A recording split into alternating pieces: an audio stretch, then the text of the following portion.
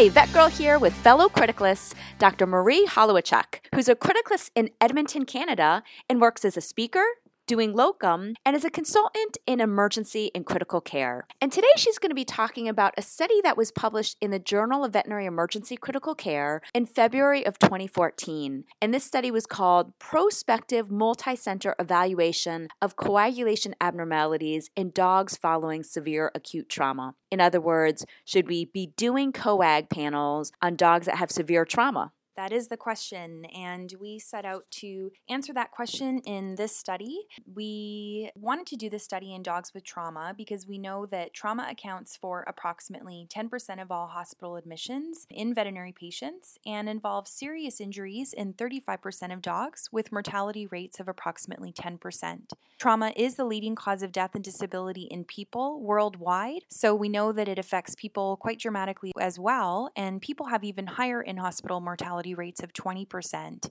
Second only to head trauma, post-trauma hemorrhage causes 40% of all deaths in people, so we know post-trauma hemorrhage is a very big deal. It hasn't been as widely researched in dogs, but based on retrospective studies, somewhere between 25 and 40% of dogs have evidence of post-trauma hemorrhage, as indicated by positive FAST exams.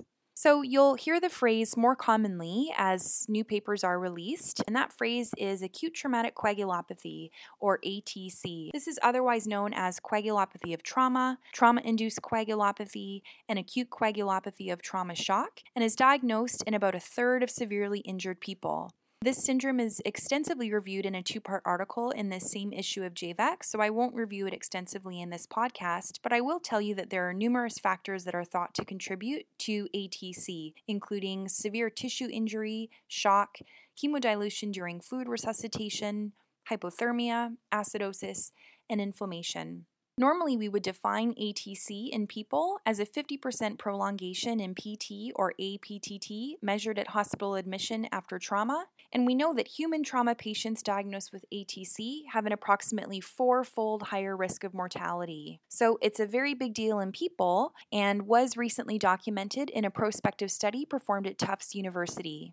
Unfortunately, we don't have a lot of other studies documenting ATC in dogs. While there was a study that measured coagulation variables in dogs after trauma several years ago, they didn't make any associations between severity of injury, hemorrhage, or death. So the objective of our study was to describe coagulation abnormalities in dogs after severe acute trauma, and to look at the association between coagulation and thromboelastography or TAG variables and clinical and laboratory variables, as well as injury severity and the ability of coagulation and TAG variables to predict the presence of body cavity hemorrhage, necessity of blood product administration, and outcome or survival. So we hypothesized that severely injured dogs would demonstrate acute traumatic coagulopathy that would be predictive of body cavity hemorrhage, the need for more transfusions, as well as non-survival.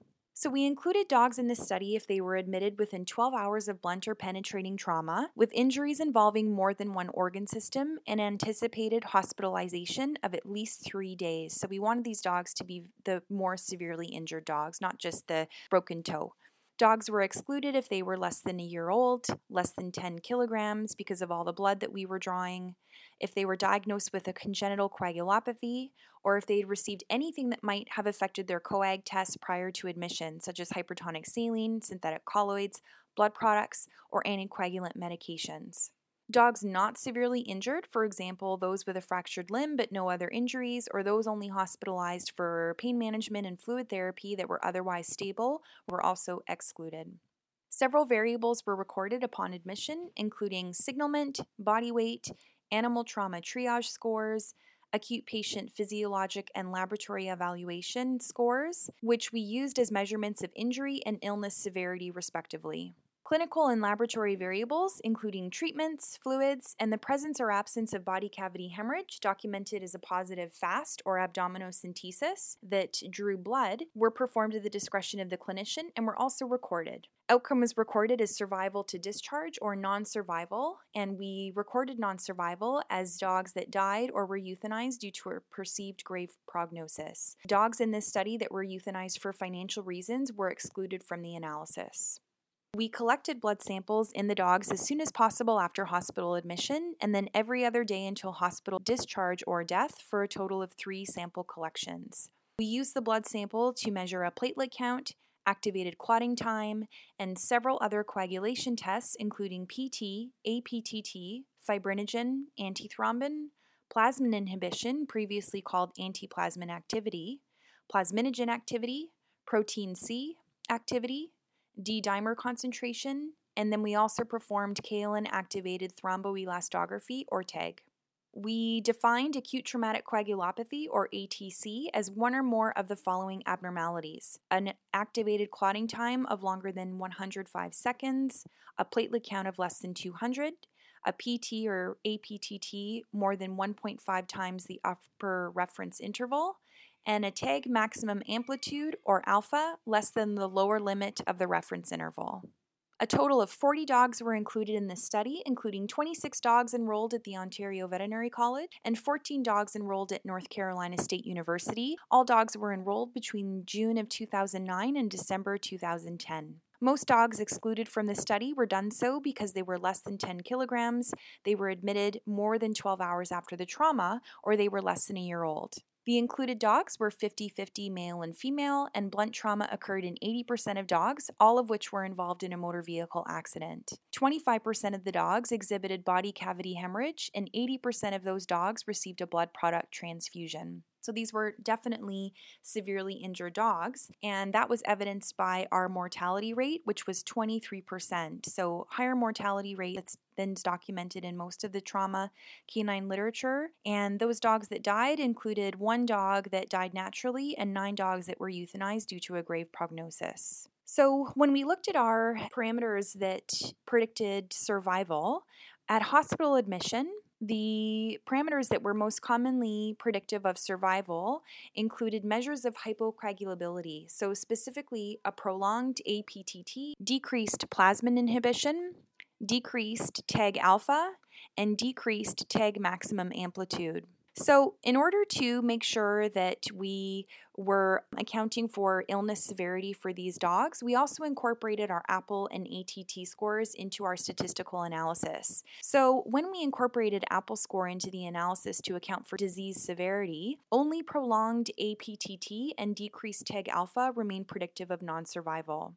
What was really interesting, though, was when we included ATT score, or animal trauma triage score, in our multivariable analysis to account for injury severity, none of the coagulation parameters remained significant, which told us that ATT was a better predictor of outcome than any of the measured coagulation parameters in this group of dogs.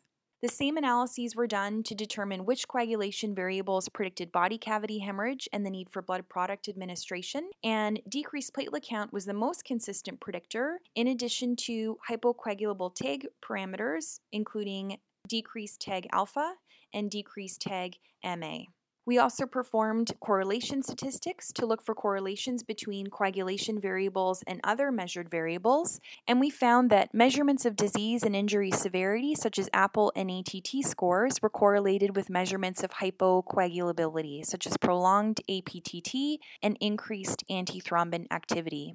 Likewise, when we looked at measurements of shock and poor perfusion, such as low mean arterial pressure, low pH, and increased lactate, these were correlated with measurements of hypocoagulability as well, including prolonged activated clotting time, decreased fibrinogen concentration, decreased plasmin inhibition, and hypocoagulable TAG variables, including a smaller maximum amplitude and clot strength, as well as increased clot lysis. In terms of our definition of acute traumatic coagulopathy, when at least one abnormal coagulation variable was used to define ATC in this group of dogs, 40% of dogs were diagnosed with ATC, and those dogs had a 16-fold higher risk of blood product transfusion. When ATC was defined as at least 2 abnormal coagulation or TAG variables, 15% of dogs were diagnosed with ATC, and these dogs had a 3-fold higher mortality rate, as well as increased APPLE scores, lower systolic blood pressures, and higher lactate concentrations. So clearly it was the more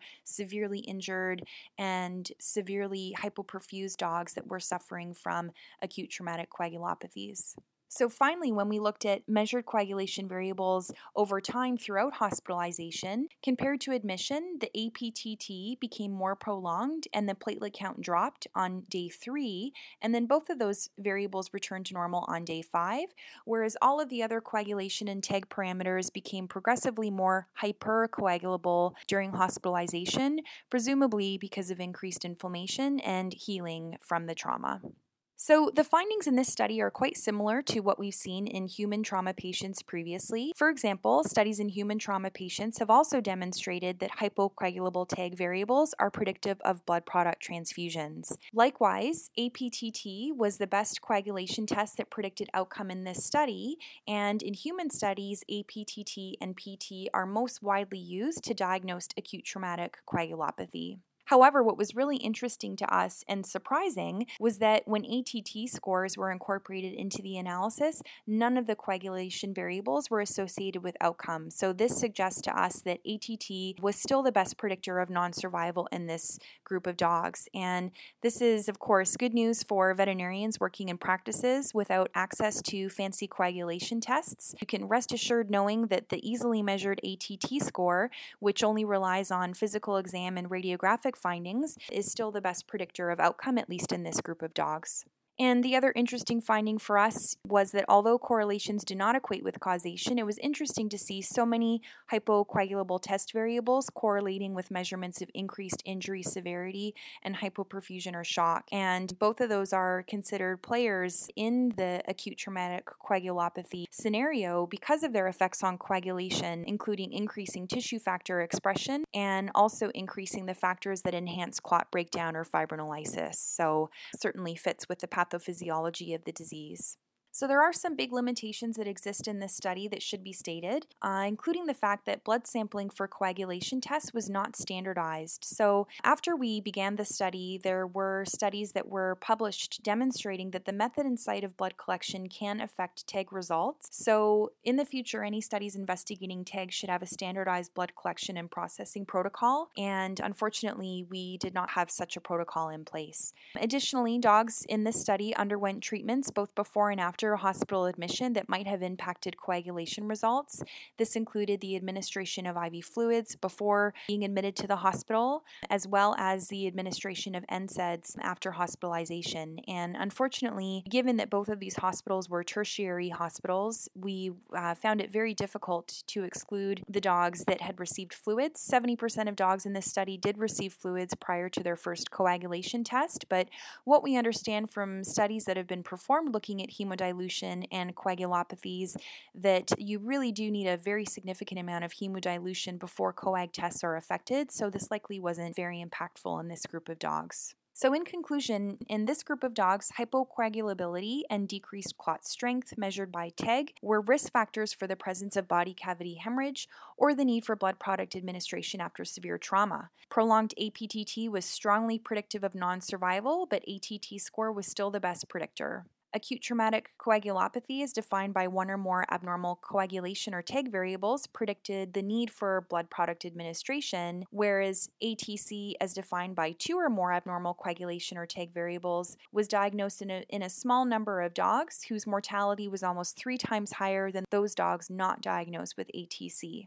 So when you do have these dogs coming in with severe traumatic injuries and hypoperfusion, you might consider measurement of TEG if that's available to you, or APTT to support your clinical assessments, but remember that nothing beats a good physical examination and ATT score.